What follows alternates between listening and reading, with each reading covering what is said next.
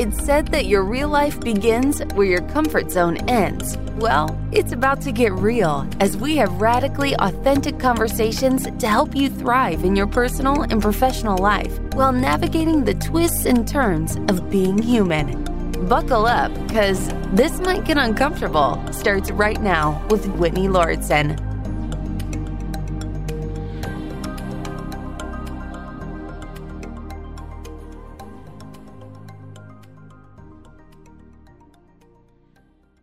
I am absolutely thrilled about this episode today. It has been at least months in the making. Officially, we have been talking about having this guest on our show for a couple months, but this is an incredible author who I fell in love with.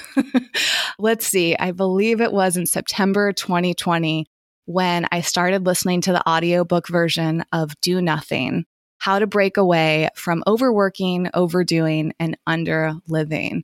I was listening to this audiobook on a cross-country road trip, and it absolutely, I was going to say blew me away, but I feel like that term does not quite do it justice. I just was instantly taken aback by how powerful this book is, because I have been thinking about how I could break away from overworking and how it might actually benefit me and others in my life to do more of nothing.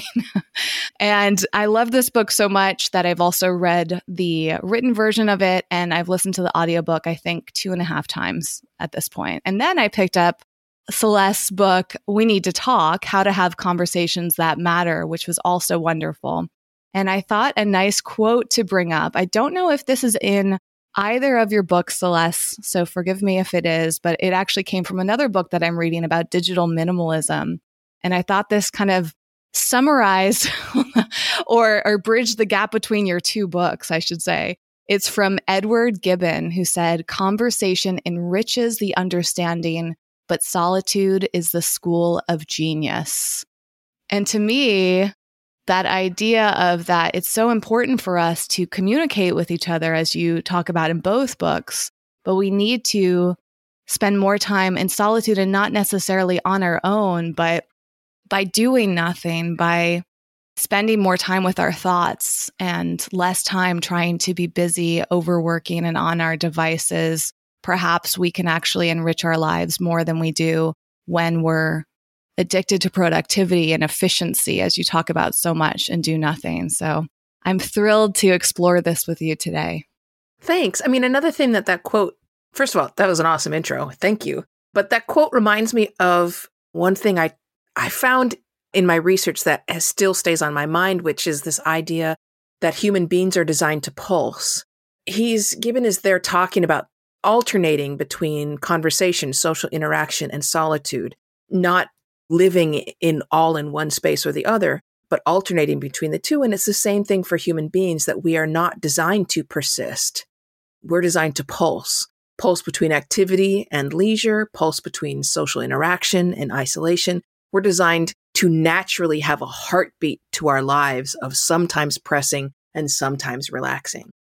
I think that's interesting for a lot of reasons, Celeste, because I feel like during this period of isolation that the world has been in, I've had a lot of conversations with people who may identify on a spectrum of extroversion or introversion. And it's interesting the contrast you bring up.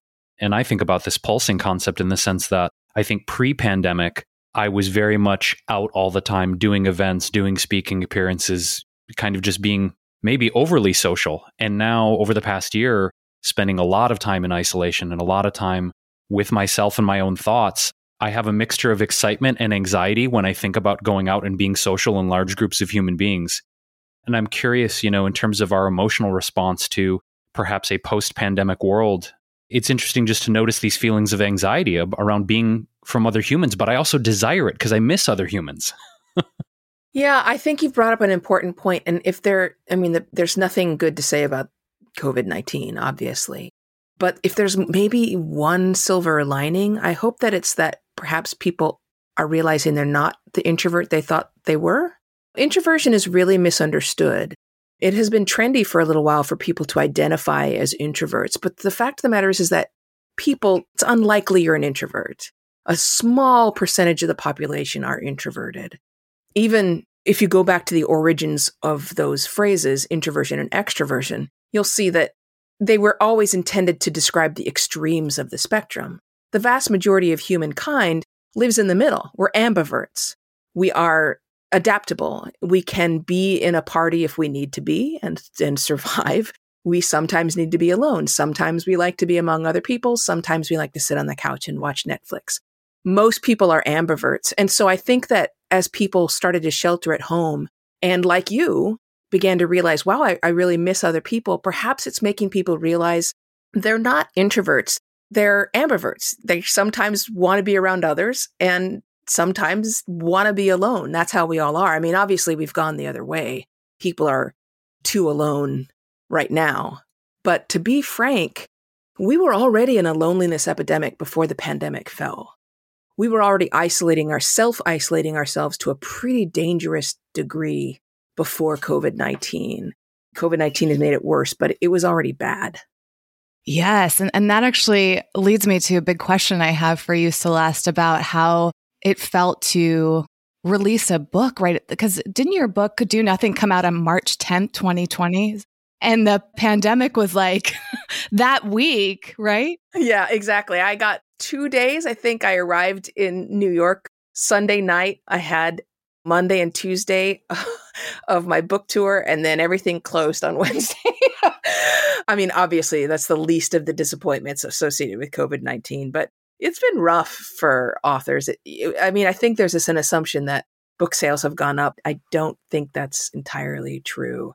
But, the thing is about authorship and writing is it's such a solitary activity that I am among those authors that actually really looks forward to those book tour events of the book signings and meeting your readers and hearing their stories. And it's inevitable that people who have read your books, they have found new perspectives on them or new ideas, or they make unexpected connections. And it's always really exciting. So that's disappointing. But again, I'm healthy and that's the important part.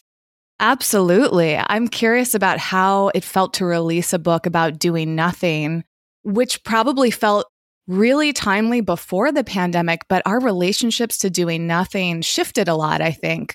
Because I remember at the beginning of 2020, I was craving it. I wanted to do less. And then in March, I had this opportunity and we thought at the time that, we'll stay home for a few weeks. We'll figure this out. It'll go away and then we'll be back to normal. And here we are and recording this episode at the end of February 2021. And it's been almost a year of this. And yet, Celeste, I also feel like your book is like simultaneously, you were writing it before you knew all of this was going to happen. So it was from likely a different perspective, but it's like, it's timely in maybe a different way than I imagine you expected it to be, if that makes sense, because our relationship to technology and productivity has shifted a lot during COVID. And one thing Jason and I have discussed a lot is how in like April 2020, I think there were so many people coming out and saying, if you're not using this time to be productive, and to hustle, and, they were like, hey, let's take all this new time we perceive that we have and use it to our advantage. I'm really curious how you felt about this past year and that mentality. When the pandemic fell, when it became clear, as you say, that it wasn't going to be just a few weeks and that it was going to be a while, I was really apprehensive. I said, this is going to make stuff so much worse. And it did. And the reason I thought that is because we are not designed, our homes are not designed for us to relax in anymore. People don't do stuff at home that's not really work related.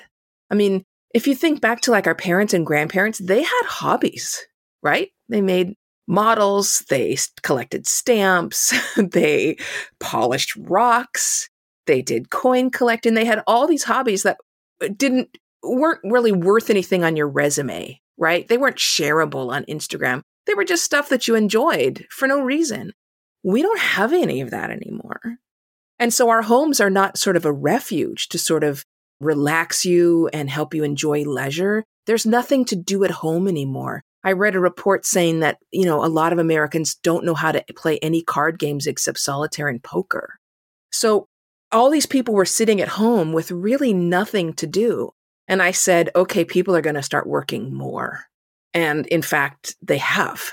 The preliminary research shows that people are working longer hours and they're taking more meetings during the pandemic than they were before. And the reason is that one person put it this way: we're not working from home, we're living at work. So basically what we've done, because we don't have our homes set up to bring delight or play or relaxation, we just allowed work to claim every corner of our homes. People would pick up their laptops and move from the kitchen to the living room to the bedroom, wherever they want, and essentially telling the brain that every part of my house is appropriate for work, which means that your brain is never going to shut off anywhere in your house because you're at work, as far as you know cognitively. I knew it would be bad. And yeah, it's bad. That whole, this great person wrote 4 novels while he was stuck in prison or during the plague or whatever. I was on that from the beginning, trying to say, this is crap. Do not listen to this. Just sit at home in your PJs and put your fingers, I don't care what you get, put your fingers through your hair, do whatever you want, polish your living room table. I don't care what it is, but stop working.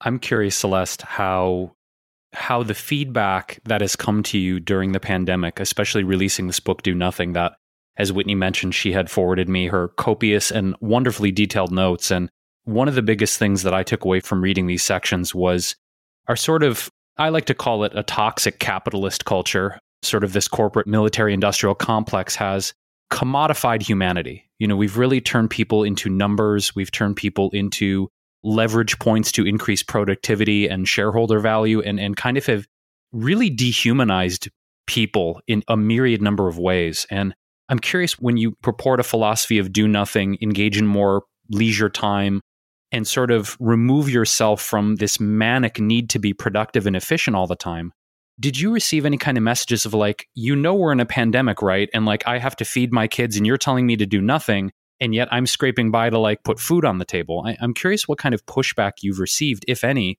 and how you reconcile if a person is kind of in that state of like, no, I have to produce and there's no other choice. And you're telling me I got to chill. I ain't got time to chill.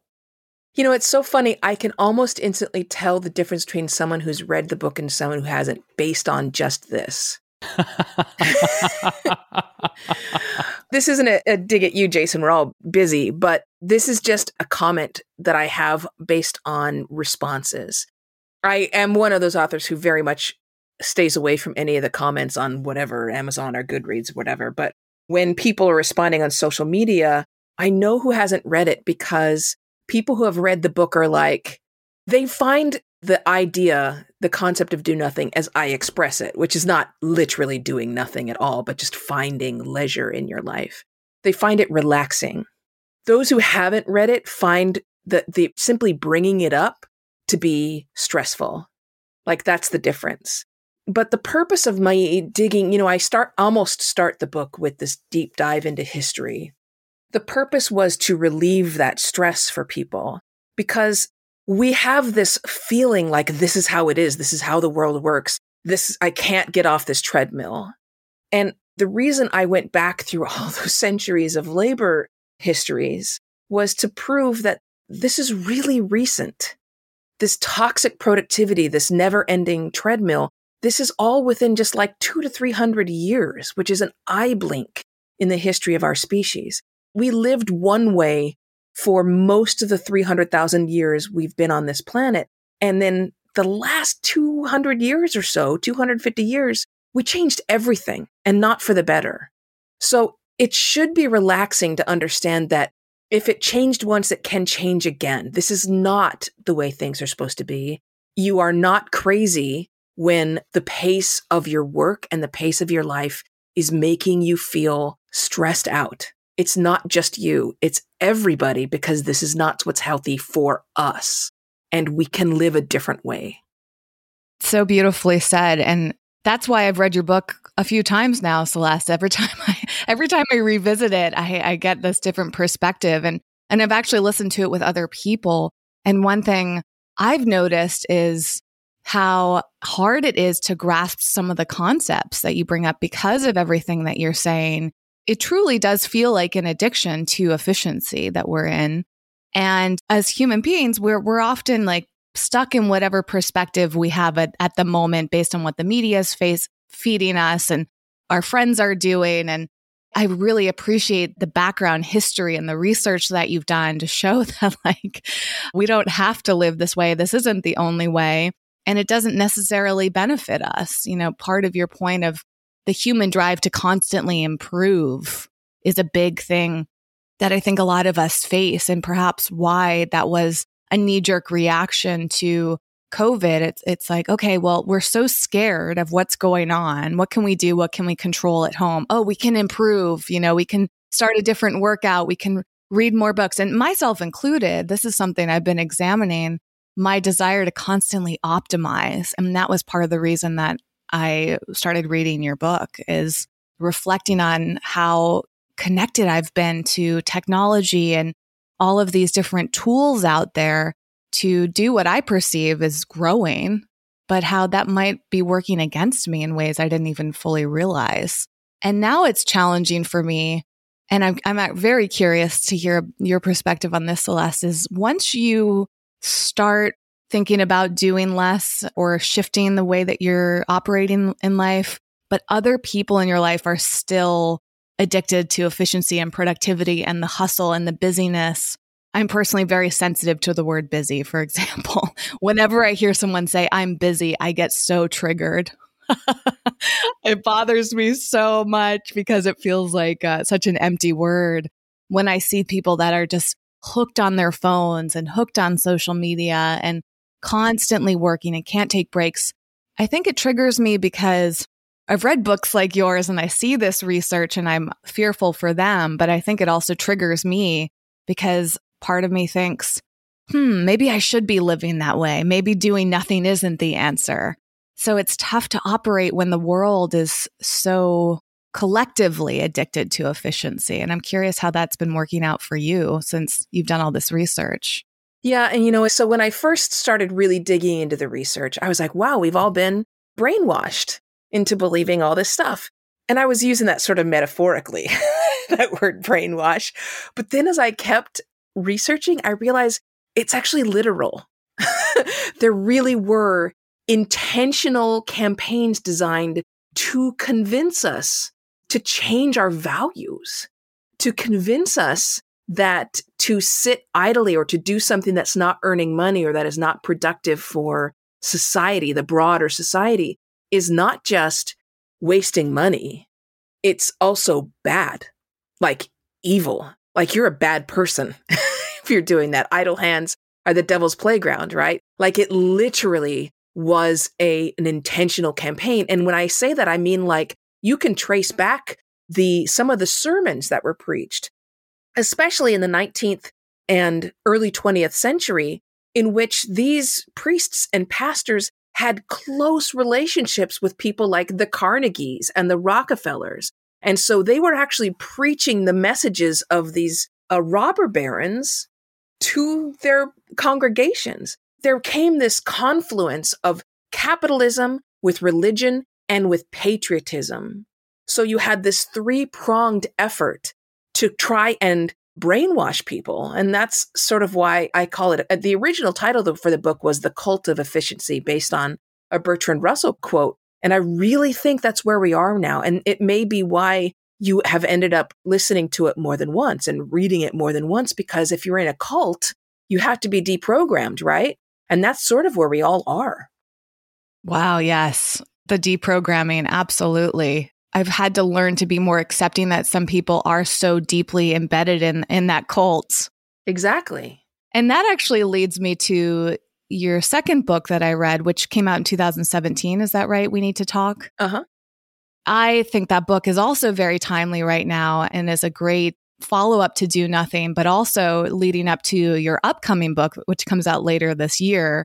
I think I started getting more and more interested in having uncomfortable conversations. And, that's the whole theme of this podcast.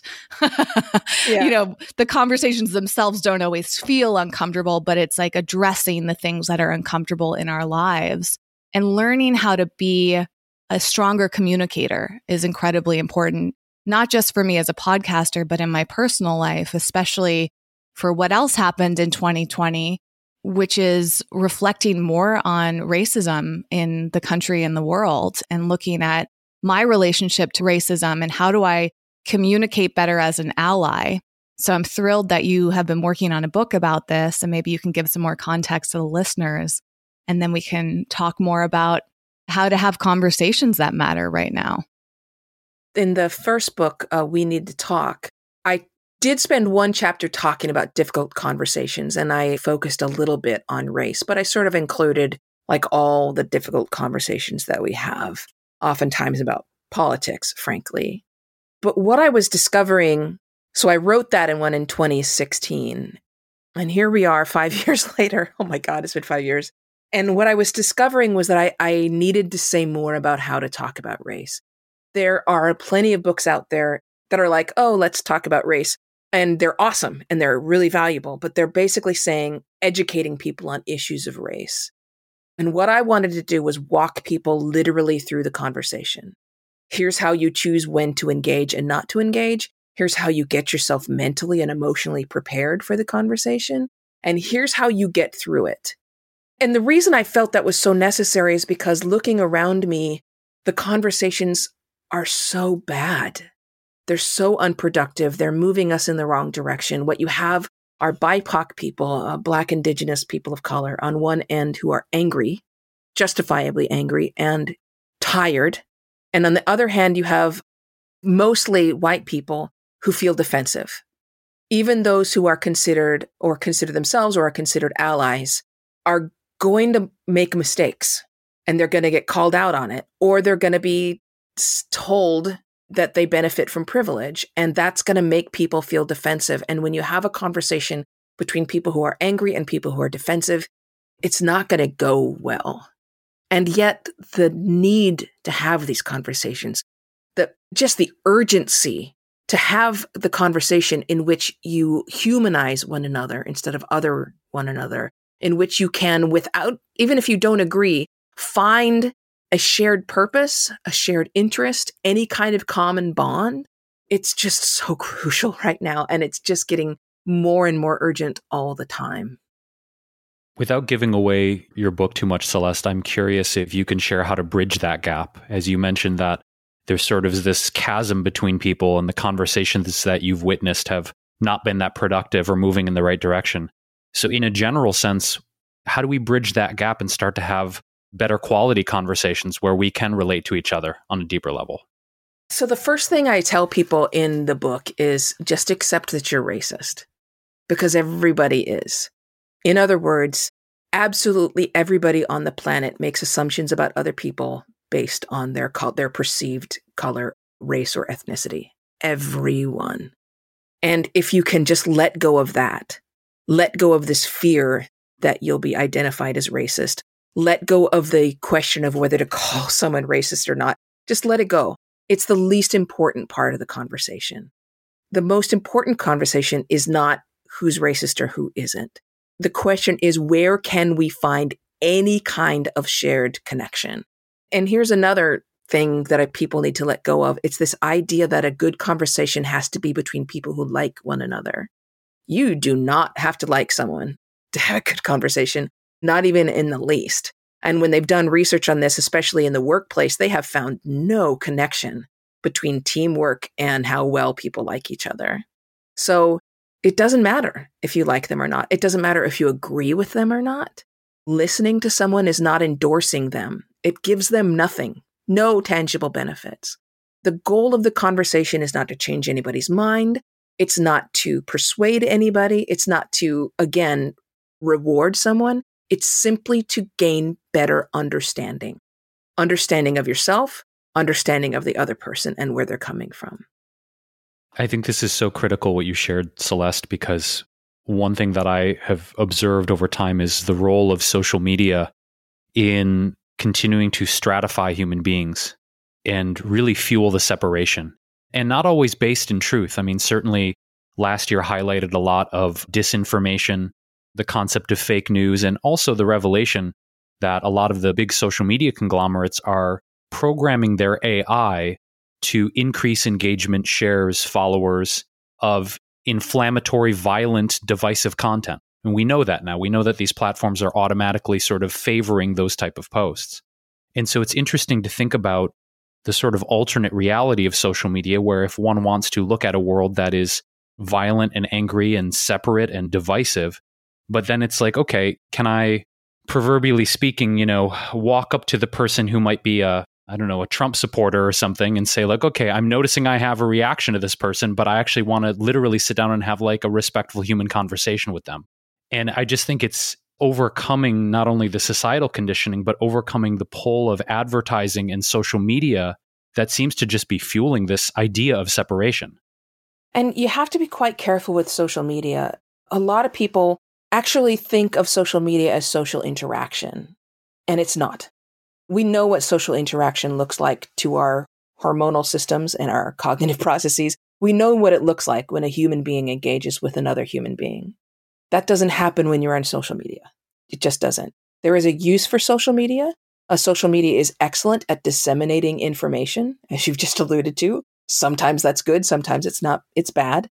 It's very good at making connections. But if you actually want to turn those connections into a relationship, you have to get offline. Look, the fact of the matter is that we have spent 300,000 years on this planet, and we have evolved specifically to communicate through the human voice and ears, and especially in person. But really, the most effective way to communicate if you can't be in person is the phone. Just the phone. Let me put it to you this way. I mean, social media, it exhausts your social energy because you pour energy into it. But your mind every day makes millions and millions of decisions about what to do. And it generally does that according to reward versus cost.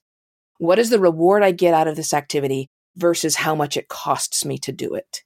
So my neighbor goes jogging because that ups his endorphins, and he gets a big reward of that versus the cost of having to run. Me, I have arthritis in my knees, so the cost would be much higher.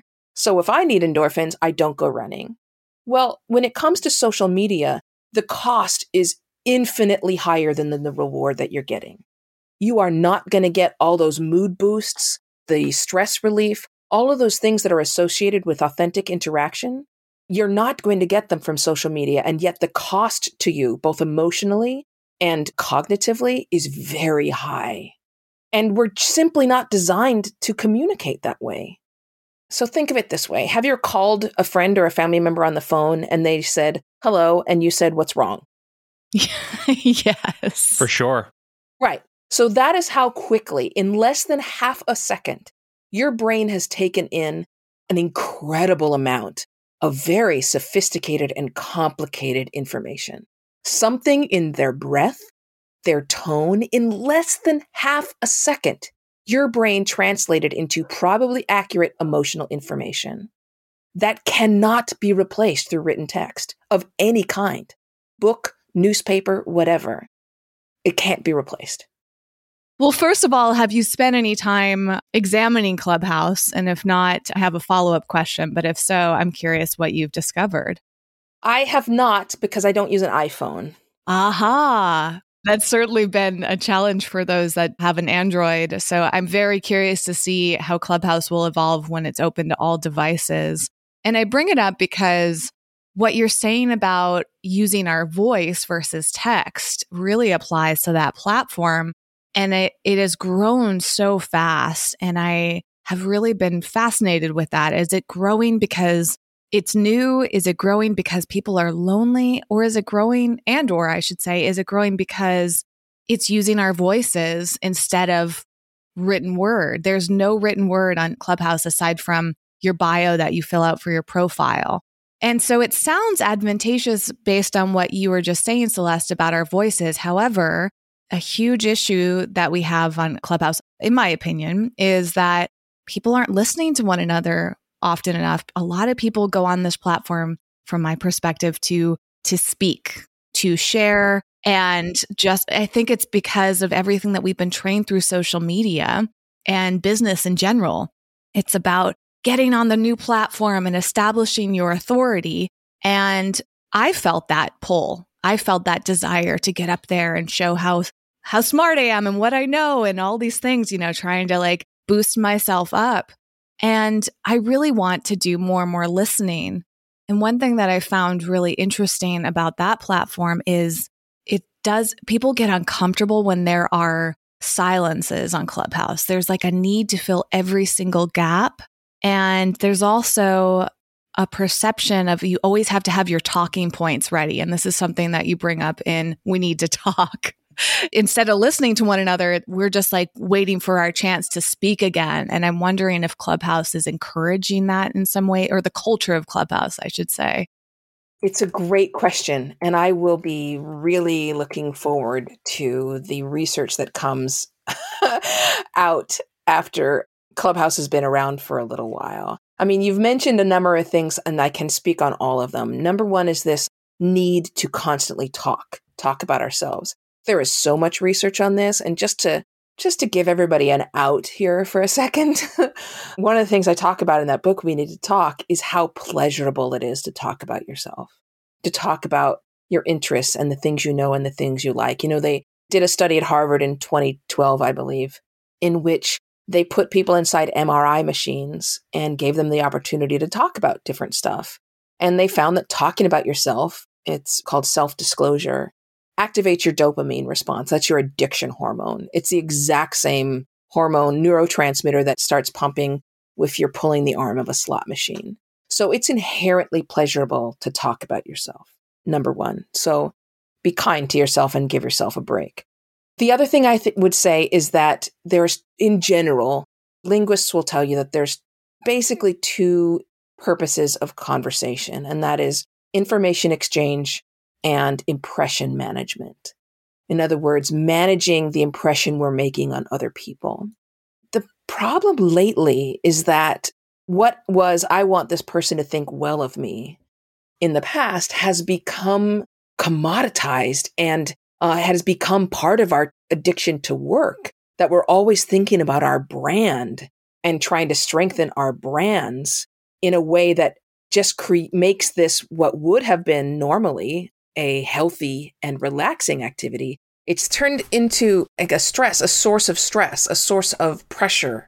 And so, yeah, there's a lot of dread and anxiety wrapped up in creating a good impression now, whereas that used to be just a normal function of social interaction. That's another part of it. But I will say that it's a really wrong-headed approach to think about leveraging conversation, right? To think about conversation as something that we do for a purpose that's other than building relationships and building society, right? Social interaction is meant to be a part of society. It's a wrong approach to make even our conversations part of our work.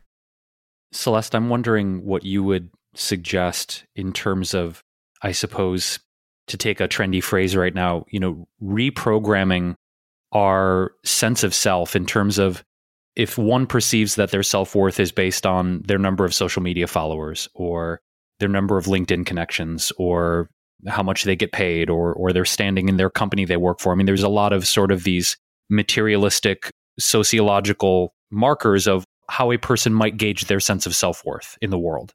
And if we start to separate ourselves from this idea that these numerical metrics equal our inherent value or our virtue, what do we start to replace that with? If someone's weaning themselves off of this addiction of constantly making more money, constantly increasing their social media following, etc., what does one do when A, they have that realization and go, oh, I'm not my bank account, I'm not my social media following. Okay, then what's driving me? If they've been driven by something like that for so long, how do we begin to replace that with something that is a healthier and more sustainable motivation? Okay, so can I ask you some questions? Do you mind? Is that okay? Please do. Okay, so what is your goal in your work? What is it that you want to achieve? On a very fundamental level, I suppose it's to make money so that I can shelter myself and put food on the table and access healthcare and fundamentally thrive in the modern world. Okay, and why do you want to make more money? I assume you want to grow your income. So why? What is the purpose of having the bigger, healthier bank account? Well, I suppose I've associated that with a level of choice and freedom that money in and of itself is not necessarily the thing that I'm going for. It's what the money represents, which is the idea that I will have more choice and more access and feel freer in my life. Okay. And what do you get in exchange for all of that? You mean right now or when I make more money? I mean, has your income gone up? You're earning more money, but you are working hard to achieve some level of income. I'm actually not. I'm actually not, Celeste. My income's gone down. I don't know if you have like a goal number in your mind or not, but I wonder what that money is going to get you. I mean, in your perspective, if you're focused on earning money because it will get you something like more choice or access. So what does that mean specifically? What is it that you actually want to achieve? Well, I think initially what I'd love to do is buy property. It's something that I've wanted to do for a while, is own my own home and buy some land. I'm big into animal rescue. As Whitney mentioned, we have some animals and somehow I keep acquiring more. And I like the idea of having some acreage and being able to adopt and rescue more animals. And I would need money to buy that acreage in that house. Great. Okay. And what is the purpose of buying the house and the property, all that acreage? I think a sense of safety and security, that I have some semblance of higher security or safety by having my own home. Okay. Why? What is the end goal of that? I mean, what's the reason that you want to have that feeling of safety and security? What does that get for you? I think so I can feel better about myself. It's almost like it's a part of it is an ego validation. It's like, oh, you did well, Jason. You did something good. You provided for your girlfriend and your animals, and you're a good guy. You did well. It's almost like a sense of validation, I think. Interesting. So why do you need the validation? What is missing for you? Because I still struggle with validating myself, and I still struggle with patting myself on the back independent of those things and going, you're lovable and you're worthy, Jason. Like regardless of the amount of money you have or social standing, regardless of those things, you're lovable. I still have an idea, Celeste, that my lovability and my worth in this world is somehow tied to those things. So you're really talking about emotional security here, stuff that goes on inside your mind instead of things that are exterior. I mean, when you were making more money, when you had a higher income, did you feel better? Were you happy?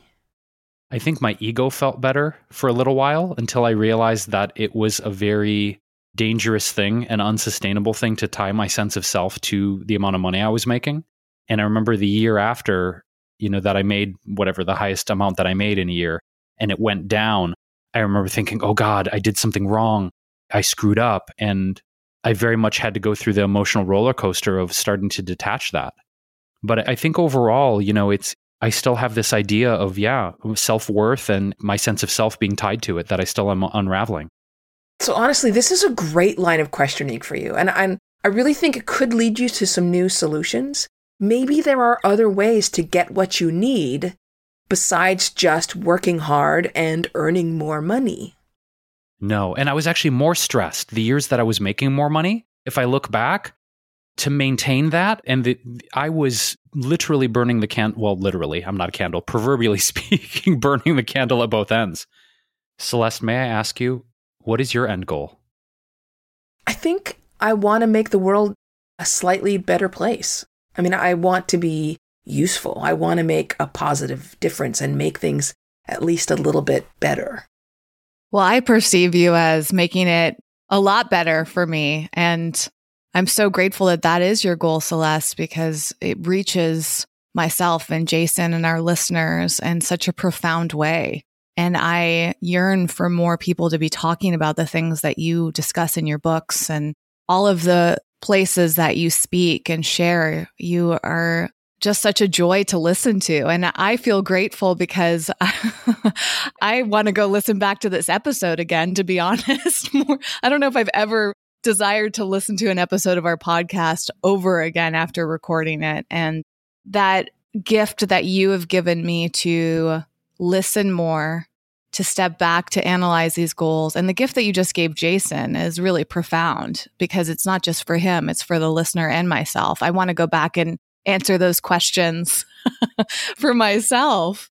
And it's just so important what you're doing. I can't wait to read your upcoming book. It's something that I've really needed myself. And I'm grateful that you took the time and bringing all these different perspectives together. And speaking of making the world better, communication is one of the ways that we best do that.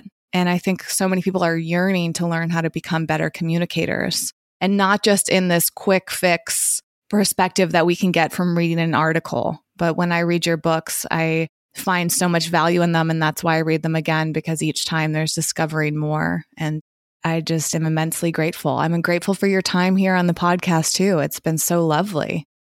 Oh, thanks. I really appreciate it. Thanks for having me. It's been great. Well, for dear listener, you to dive deeper into Celeste's work, we will link to all of her books and her website on our show notes, which our website again is wellevatr.com. That's WELLEVATR.com. Click on the podcast section. It will take you to the full transcript and the show notes for this episode, where you can dig into Celeste's book and get your hands on her wonderful perspectives and wisdom. Celeste, thank you. Thank you for doing that experiment with me. I feel like my state has actually changed through this conversation and this interaction with you. It's been really deep and beautiful, and it's been a pleasure having you. Thank you so much. Thanks. Bye. Yeah, thanks so much. Thank you.